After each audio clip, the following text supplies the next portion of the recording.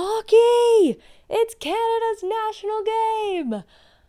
But, unfortunately, the hockey industry in Canada doesn't reflect the diversity of its fans. In this episode, producer Daniel Centeno tells a personal story about his experience as an Asian sports fan and how he's navigating the overwhelming whiteness of the culture around hockey as he tries to be one of the chosen few who gets to write and talk about it for a living. This is Same Difference.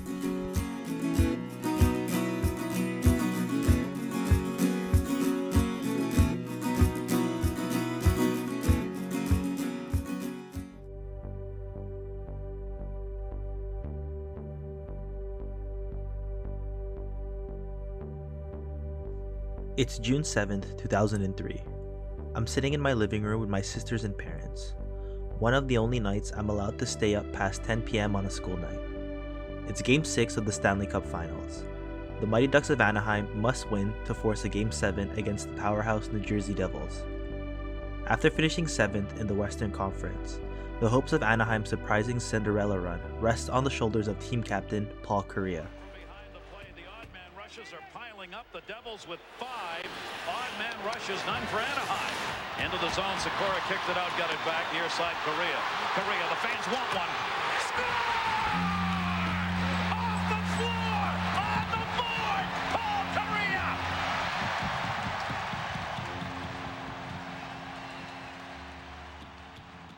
There are two milestones that Asian Canadian hockey fans will remember in the early 2000s.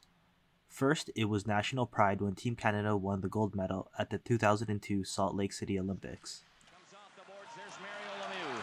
Down with Kariya, and up to defenseman Kreider. Gets the zone, Kreider passes in. Oh, play by Kariya! But what a play by Mario Lemieux to fake receiving the pass and allowing to roll into Kariya. What a goal that was! It's a 1-1. The second is the play of Paul Kariya. The Japanese-Canadian superstar was part of that Olympic team and is the player every fan, like me, looked up to. Kariya's dominance is arguably the reason I cheer for the Ducks to this day, despite never visiting California. In 1993, he was the first player ever drafted by this franchise. As soon as Paul entered the NHL, everyone in the hockey world knew about the Mighty Ducks because of him. In a sport dominated by white players, it was Kariya who I idolized and looked to as a source of belonging.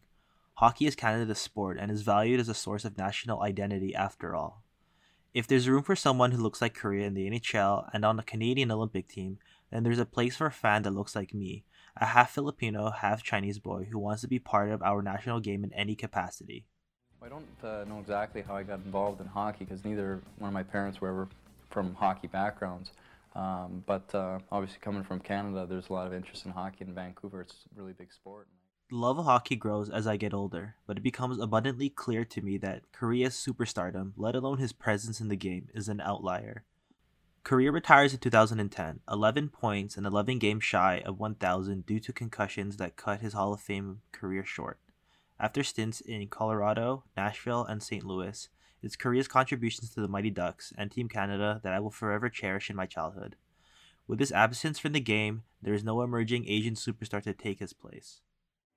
Franchise was built on the shoulders of this 5'10 superstar, and he will always be remembered for being the mightiest of the Mighty Ducks.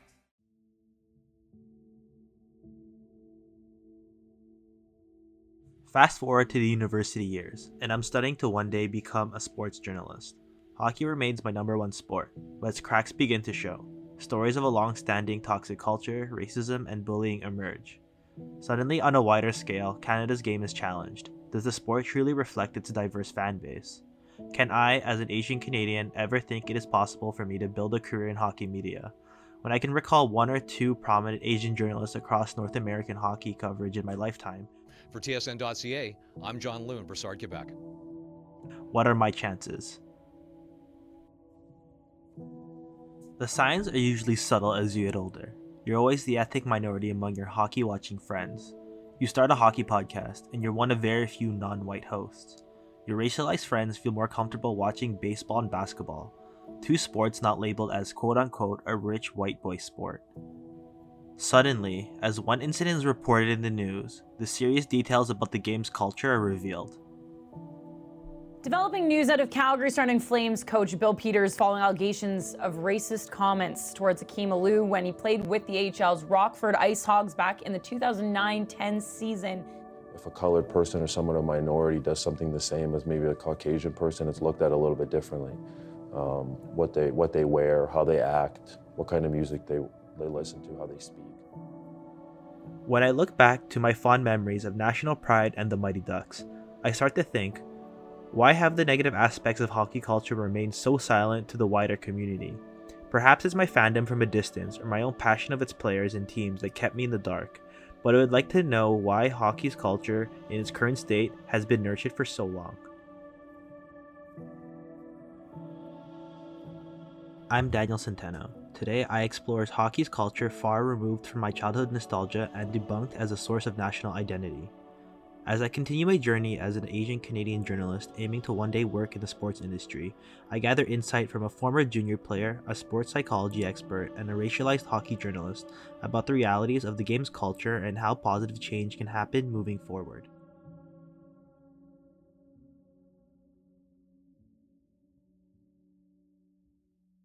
You know, the picture of me in my article that's like the cover with the hockey flags in the background, like my grandparents used to have that picture in their home with my cousins and all my hockey pictures and my cousins' hockey pictures. And I remember looking at my cousins who's white and looking at his hockey pictures and thinking like, that looks like a real like Canadian like hockey kid, and then I looked at mine and I was like, this doesn't look like that.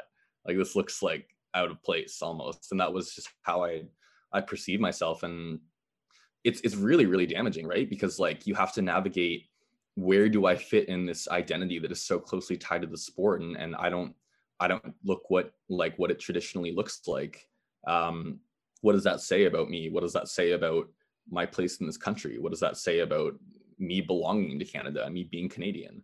Tyler Griffin is a student journalist at Ryerson University who has had firsthand experience with the highs and lows of hockey culture. Playing in junior hockey for the Smiths Falls Bears in the Central Canada Hockey League, Griffin recalls fond memories of camaraderie with his teammates. However, he remembers the key moments when he felt like an outsider for being half-Thai. Griffin chronicles his experiences in his feature published in HuffPost Canada. It's weird. Like, I definitely remember it kind of making that switch around, like, 11 or 12 was when people kind of really started to focus on the fact that I was like Asian and I looked a bit different, but it was kind of, it was very innocent at that point, right? Like, we were so young and I don't think anyone really knew the nuances of like what these things meant. And I don't think it like really affected me then, because it was all people that, it didn't feel menacing and it didn't feel like it was something that was trying to other me. And I still had these very, very deep friendships with these people, and I went to school with them. And in a way, like, I remember, like when I was like 11 or 12, like my friends used to just call me like Asian instead of my name, and they'd just be like, yo, Asian and stuff. And like, I thought it was funny. And like, I was like, oh, cool. This is something that like people know me for, and people kind of like identify me with, and it makes me stand out. And it wasn't a bad thing then. So it's, I was a kid. I didn't know much about racism or identity or anything like that. While his race was pointed out by his white friends and teammates, Griffin did not mind. However, once the competition became more fierce and players entered AAA hoping to break into the Ontario Hockey League, Griffin remembers insults and racist acts becoming more normalized and pointed. And then I think it was about like 13 or 14. No, it was like 12 or 13. Basically, once, you hit like AAA and you start getting like really serious about it, and people start thinking like,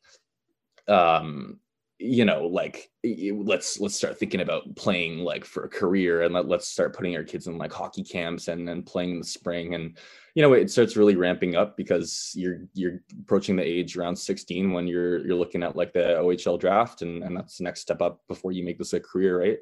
And that was when kind of things started getting a bit mean. Like, I remember, we were at that age where boys were kind of just aggressive in general, but it started to get a bit nasty. And I think that just came with the game getting increasingly competitive. And it went from something that was like a fun little quirk and like a fun little joke to like, this makes you different. And like, I think that a lot of people saw that as a way to like get ahead in the game, right? Like let's put this kid down and he might not have as good of a chance, and I might kind of be able to get it. Like, it's not that literal, right? But that's kind of what the subtext felt like, and it felt like that's when it switched, if that makes sense.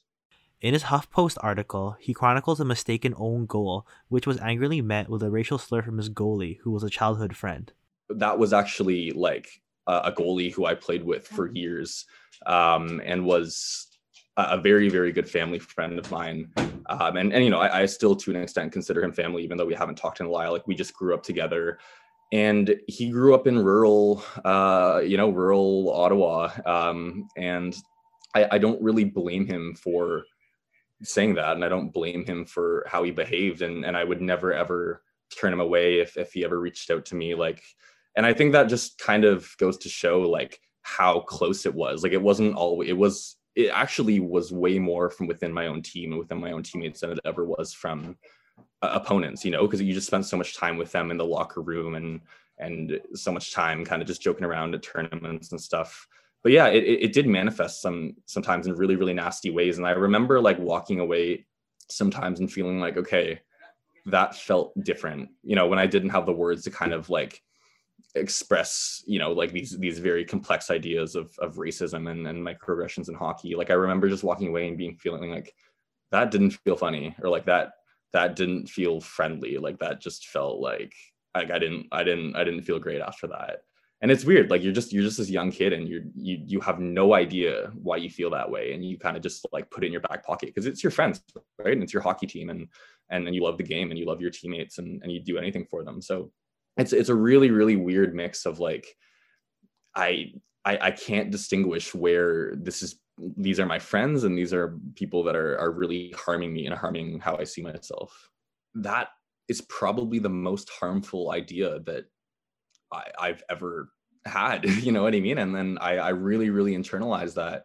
And for most of my life from that point on, like, I thought I was white, and I tried to be white, and I tried to be as white as I could. And you know, not just even in appearance, but in how I spoke and what I said and what I talked about. And I just fell so far into that identity that eventually I was like, I don't even feel like myself. Like, I feel like kind of a shell of these other kids who are really, really into this, but I don't feel like I have my own distinct identity. And I feel like I'm just doing this to get by and to not be this huge target, you know what I mean? And I always kind of had different interests on the fringe. Like, I was a big reader. I was really into art, and I was really into music. And a lot of that was so stifled by the fact that it was seen as pussy shit. And you know, like, people would make fun of me for it, and it wasn't manly and it wasn't masculine. So I really, really pushed those interests to the side. And at one point I just didn't even recognize myself. Like, I had my flow and I had my cap and I had my Sperry shoes, and I was like, who am I? Like, who am I doing this for? You know? And that realization is, I'm glad that I came to it, but it was years later. And it was after like years of looking at myself and seeing someone different than who was actually there. Griffin decides to leave hockey at the age of 17 after about 4 seasons in AAA, much to the dismay of his agent and prospective teams at the next level, including a U.S. college. He remains content with his decision, embracing his other interests and his race in ways he felt were sheltered away in hockey culture. I think a big thing that happened was I basically just left the community and I started doing other things, and I started meeting other people, and then I moved to Toronto, and it was a totally different experience, like living downtown from where I lived and the people I grew up with. And I just started to realize, like, when I got there, I was like, what? This feels better, you know, like it's like I went to Ryerson in my first year, and I just met all these very diverse people who were very proud of their background. And at that point, I had left, and I had left the game for different reasons than I think I did, like, when I look back on it now. You know, at the time I just was like, I'm just not super passionate about this anymore, and like I feel like I've kind of run my course. But looking back, like, I think it was very clear that there was something about the culture that was making me really, really uncomfortable and pushing me away from it, because I didn't feel like I belonged in it. Like, no other kids that were at the high level were being treated like in a similar way as to me and like the other kids who didn't look white. As the current online editor of Ryerson's Eye Opener newspaper, Griffin continues to build his career in journalism. Looking back on the game, he wishes he was more outspoken against the toxic aspects of hockey and offers advice for racialized players dealing with similar experiences. I think you have to be loud, and if I could talk to a kid that was in my position, I would say when this kind of stuff happens, like when, people on the ice, they make some slight about your eyes or your skin color or, your family or where you come from or your name, even be loud about it. Like, don't sit quietly with that. Like, tell people, like, yell at people, fight with people, like drop your gloves on the ice and fight them, and don't let that pass and make a big deal out of it, because you have every single right to, and you have every single right to belong in that game, and you have every single right to play it without having to face those things the same way that white kids don't have to face those things.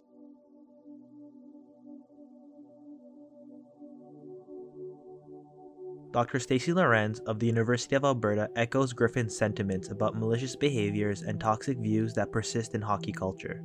He's an expert on sport and social issues, national identities, and violence in hockey. I think there has been some recognition of issues in hockey culture, particularly around race and racism in hockey culture.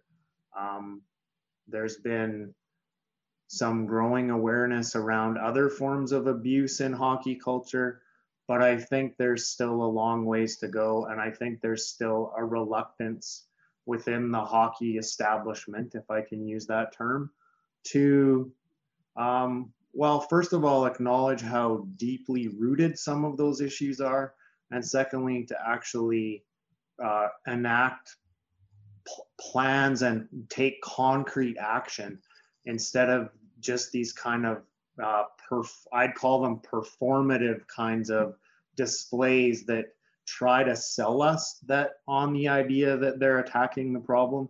But really, if you dig a little bit deeper, a lot of it is for show and public relations, and there's still not enough actual awareness and actual change that's taking place. Can you give me examples of these, I guess, things that have been happening just for appearance? Yeah, sure. I think the NHL, the way that the NHL handled their return to play this summer and some of the issues around the Black Lives Matter movement, especially in comparison to what other leagues have done, was really insufficient. As for the NHL, ESPN reports that there will be no playoff games tonight. The NHL played as scheduled last night, even as the events unfolded in the NBA. There were 2 games scheduled for tonight, Flyers Islanders in one and Canucks Golden Knights in the other. It was far too vague, rather than being front and center with, like other leagues with Black Lives Matter. They kind of vaguely talked about racism and, we skate for Black lives, but that was one of, 100 things that people were skating for. And some of them were just, empty, not things that weren't meaningful or didn't relate to true social issues and problems.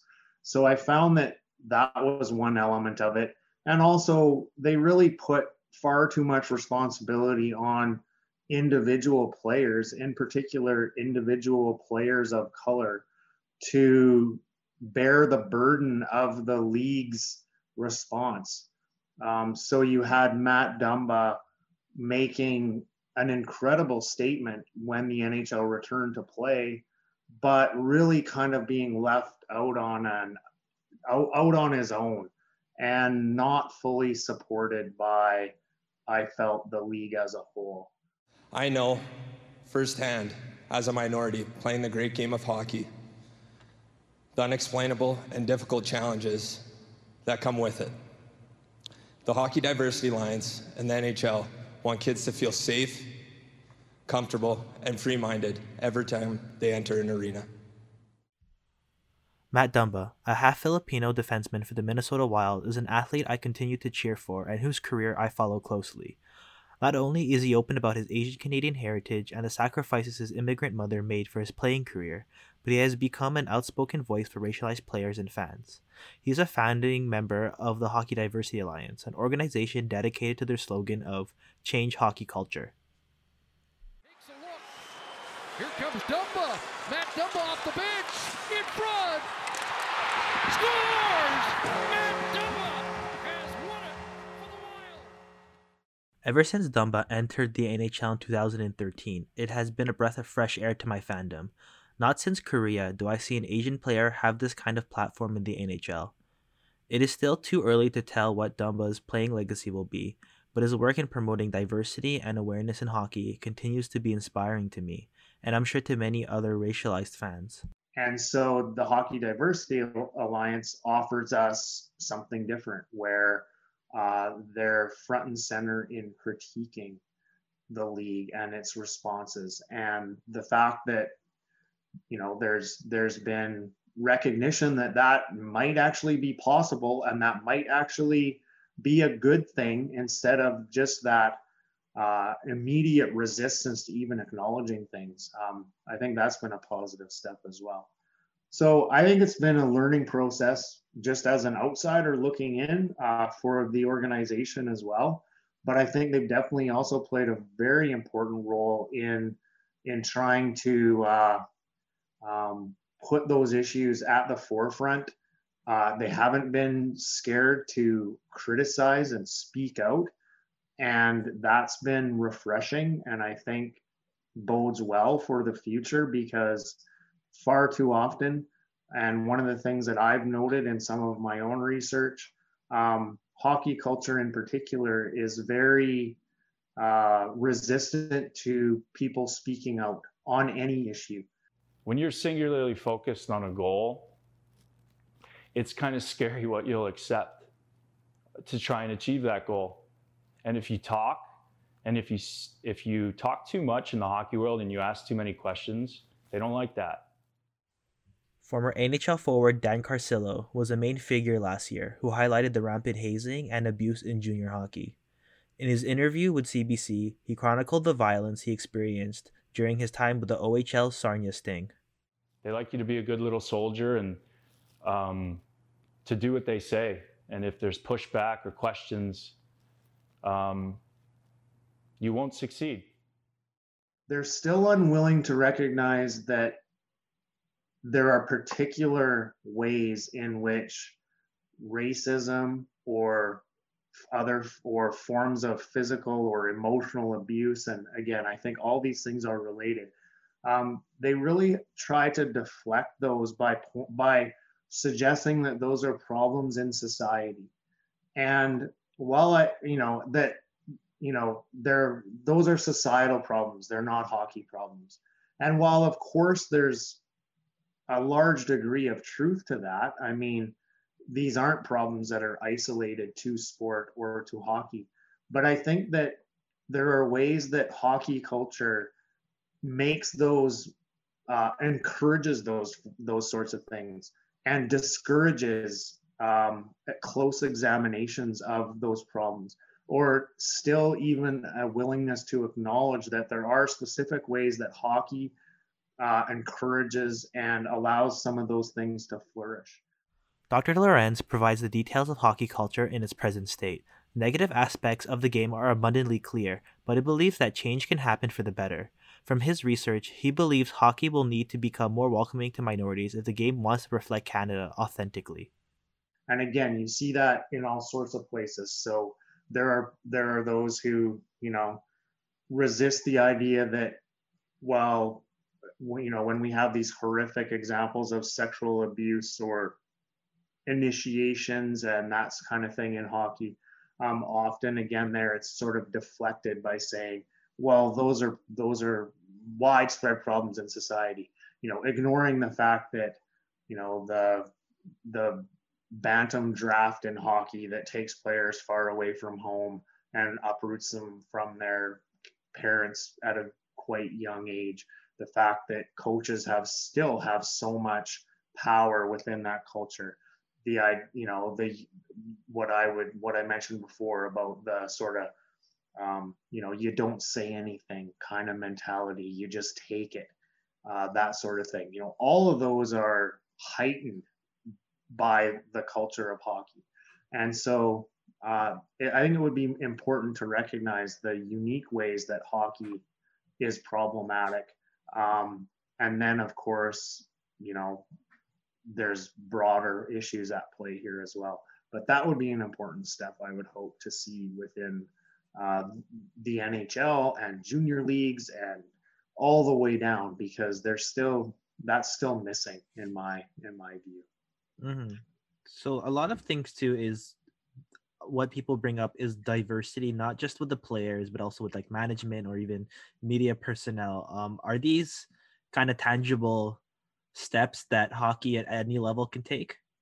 It isn't just the players on the ice; it's the whole structure around them, and you've hit on it from team personnel to media, those who cover the game, and so forth. I mean, it again speaks to sort of the ways that I think all these things are connected across so many different areas, and that's another example of that. And I mean, the other thing is that all of those things would be in the business interest of the league as well, to actually help them to grow their market and so forth, and to appeal to a wider range of fans, and to recognize that they do have fans already in those groups who maybe want to be more included and would also bring other people like them into the culture. And it could be reframed in more positive ways. So rather than a defensive retreat to nostalgia and the past and the way hockey used to be.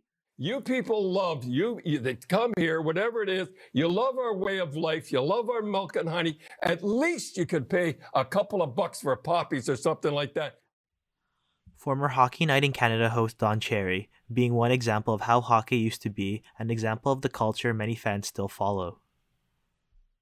I mean, there's dangers in over mythologizing it, but why can't hockey be more inclusive and be more reflective of contemporary Canada and of the wide range of people who are in Canada instead of just a small group of those people?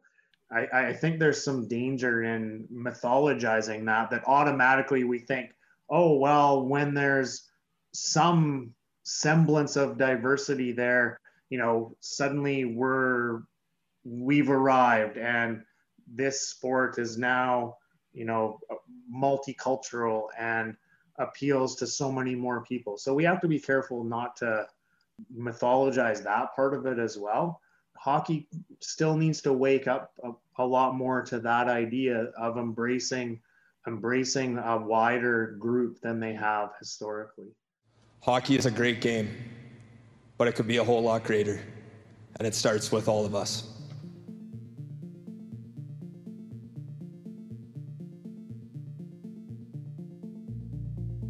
In terms of my career ambitions, and taking the time to contemplate whether the landscape of hockey is even for me, sports journalist Erica Alaya reassures me that there's room for racialized journalists like us.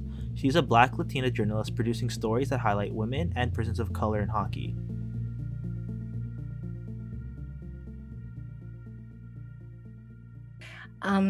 As someone who identifies as Black Latina, I don't work with a lot of people that look like me, and not even just as someone who's a person of color, but also as a woman. I work, I do a lot of work in basketball, particularly the WNBA, and that's a women's basketball league. That's 80% of the players themselves are Black women and women who identify as Black, but that's not what the media corps looks like. When I cover international hockey, so I've covered the rivalry series and I've gone to the NCAA tournament, there are not a lot of women of color. There are not a lot of women that cover the sport. So while I can't say that my personal experience has been one that I feel has been challenging because of my gender or because of my race and how I identify, I notice that the space is not full of people who look like me. As a pioneer covering women's hockey at all levels in the United States, her work is featured in the New York Times, The Athletic, SB Nation, and Fansided. She recalls her initial fandom for the game with cheering for the Metropolitan Riveters, a women's pro hockey team, and witnessing the play of U.S. stars Blake Bolden, a black player, and Julie Chu, an Asian player. From then on, she wanted to cover these racialized female athletes who were not garnering the attention she felt they deserved. Because I didn't see a lot of women of color in the sport, when I had the opportunity to write features, I would write about Blake Bolden or Julie Chu, or, thinking about Kelly Babstock, and I would write about women of color just because those were stories that I didn't know existed, and I thought should be told. In her New York Times piece, Alea reports on the racist attacks against New York Rangers prospect Keon J. Miller during a fan Zoom meeting. Miller was sent persistent messages of the N-word. Alea said racialized fans in New York were not surprised by the attack on Miller and commented on their own safety at games and events. Experiences that people of color have in hockey are, for whatever reason, not turning into better policies to protect players, in the case of Keandre Miller, but also not to protect fans. Fans talk about, and in that piece, I was able to quote fans talking about how they don't necessarily feel safe when they go to Madison Square Garden. And, whether you want to say that that is something that is perceived by an individual or not, I think what fans of color in the hockey space are saying is that when we experience racism, when we talk about racism in hockey, we want our experiences to be heard, to be understood, and to be, part of the solution and part of the change. My interpretation is that there are things that frighten people when it comes to talking about race and racism. And those are things that people of color have had to get over because we have to be equipped and prepared to, at any point in time and for any reason, and usually not a very good one, to defend ourselves, to protect ourselves, or to validate our existence in a space. And that is not a lived experience of every person in the hockey community. And I think that those who maybe are not forced to think about race and racism on a daily basis have to open themselves up to understanding and realizing that there are things that they can change about their approach with that will make the hockey community more cohesive, more welcoming, and inclusive. And I'm not exactly sure why that seems to be a contentious issue, but it does seem as though that is for some people. And once we can get over that hurdle, yes, absolutely, I think the hockey community can change. And I think we have seen that there has been some change, but there has to be a willingness to, as Black Girl Hockey Club would say, and as founder Renee Hess would say, to get uncomfortable. And that's exactly what they have their campaign now, the Get Uncomfortable campaign. And so I think hockey needs to commit to getting uncomfortable. I just wanted to share that I took the Black Girl Hockey Club Get Uncomfortable pledge. My goal as an ally is to listen, learn, and support the Black and BIPOC communities to make hockey culture welcoming for everyone. While she believes hockey culture has the potential to change, she remains critical about the Hockey Diversity Alliance. She appreciates their work, but says it should be more inclusive and open to other areas of the game, including women's hockey. The Hockey Diversity Alliance, in theory, I think has a lot of promise. I will admit that as a woman, there are some things that that leave me wanting when it comes to the Hockey Diversity Alliance. And one of those things is that I do think that it lacks gender diversity. And it also lacks ethnic diversity from those players that have been listed. And why is that important? You know, I can make assumptions that the Hockey Diversity Alliance is meant to be for NHL players by NHL players, and that's fine. But when you use the terminology Hockey Diversity Alliance, for me at least, that seems like a place that should be inclusive of women. But even if again it's for NHL players by NHL players, I would argue that women in hockey spaces and women that are hockey fans, NHL fans, have long been also talking about maybe some of the sexism, even if it's just in, language that is acceptable to use, or homophobic language that is used. The hockey fans have been talking about these things as well. I mean, when I entered the hockey community, almost 6 seasons ago now, those are things that I became aware of very, very quickly. They were brought to my attention, and I noticed that was part of the conversation very quickly. So I would like to see the Hockey Diversity Alliance find its footing in some of those conversations as well. And I do think that, NHL players can be champions for that conversation. But again, I would like to see them expand the horizons. And even if they don't add women players, so PWHPA players or NWHL players who are in the professional ranks on the women's hockey side. I mean, again, I'll go back to Blake Bolden or Cami Granato, Haley Wickenheiser. These are women who were elite hockey players, are elite hockey players, and work in the NHL. I think there should be room to consult and get their guidance when it comes to the Hockey Diversity Alliance. And there also are ways to challenge and motivate the Hockey Diversity Alliance to think even bigger and more long-term and think about a greater impact.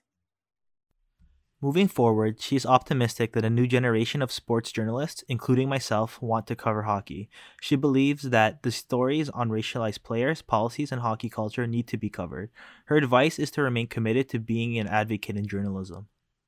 Well, first of all, I think it's amazing. Like, that terminology, people coming in with that lens is extremely important. Sometimes I get asked the question, do I feel that there's room for advocacy in journalism? And I was actually speaking to someone else actually from Ryerson, and I said, well, it depends. It depends on the type of media that you want to do. So my overall advice to those coming into journalism who know that they want to bring that, as you said, that racialized lens, is that there's absolutely space for it. It's absolutely a necessity for journalism, because my interpretation of journalism is that you're telling a story, and to tell a good, compelling story, you have to look at it from multiple angles and pick and prod and ask questions.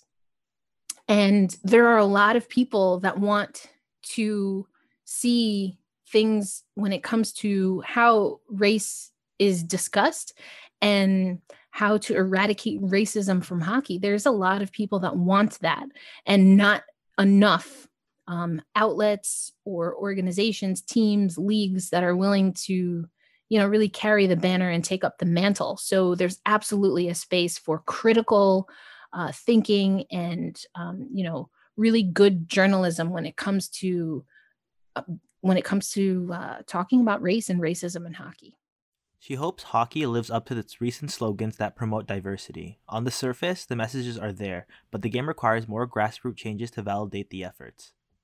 What I do hope that the hockey community will do is listen to BIPOC players, fans, journalists, and trust us and believe us when we say that there are challenges to us doing our respective jobs because of the lack of a critical conversation about race and racism.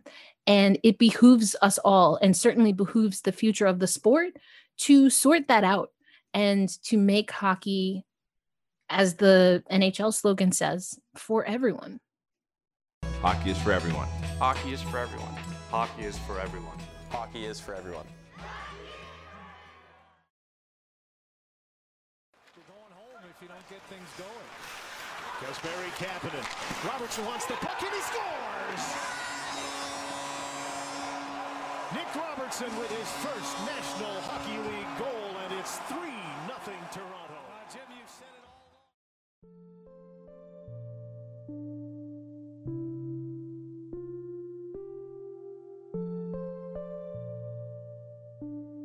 Another emerging Asian player makes headlines. This time, it's someone on my local Toronto Maple Leafs. Nick Robertson, a half Filipino forward, looks to be part of the future on the team and another Asian player to look out for. The numbers are small, but I have hope in him and many other young prospects of Asian descent coming up in the ranks. Let's hope this steady growth continues. Vegas Golden Knights are pleased to select from Owen Sound, Nick Suzuki. Vancouver selects for Moose Jaw, Jet Wu.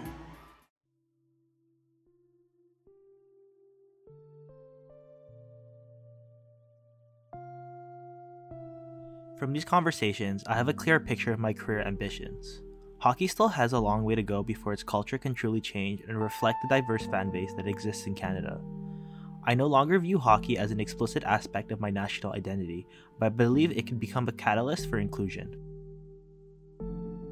My nostalgia for the Mighty Ducks, Paul Kariya, Team Canada, and late-night playoff runs still fuel my passion for hockey.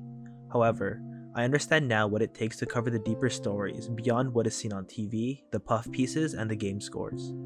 There are the negative aspects of the culture that require extensive revamping and development at all levels of the game. Hockey is not where it needs to be for all Canadians to enjoy right now, but the conversations and calls for positive change are getting louder. As the game finds itself at a crossroads, I recognize that my voice in the game matters, now as a student journalist and in my future career.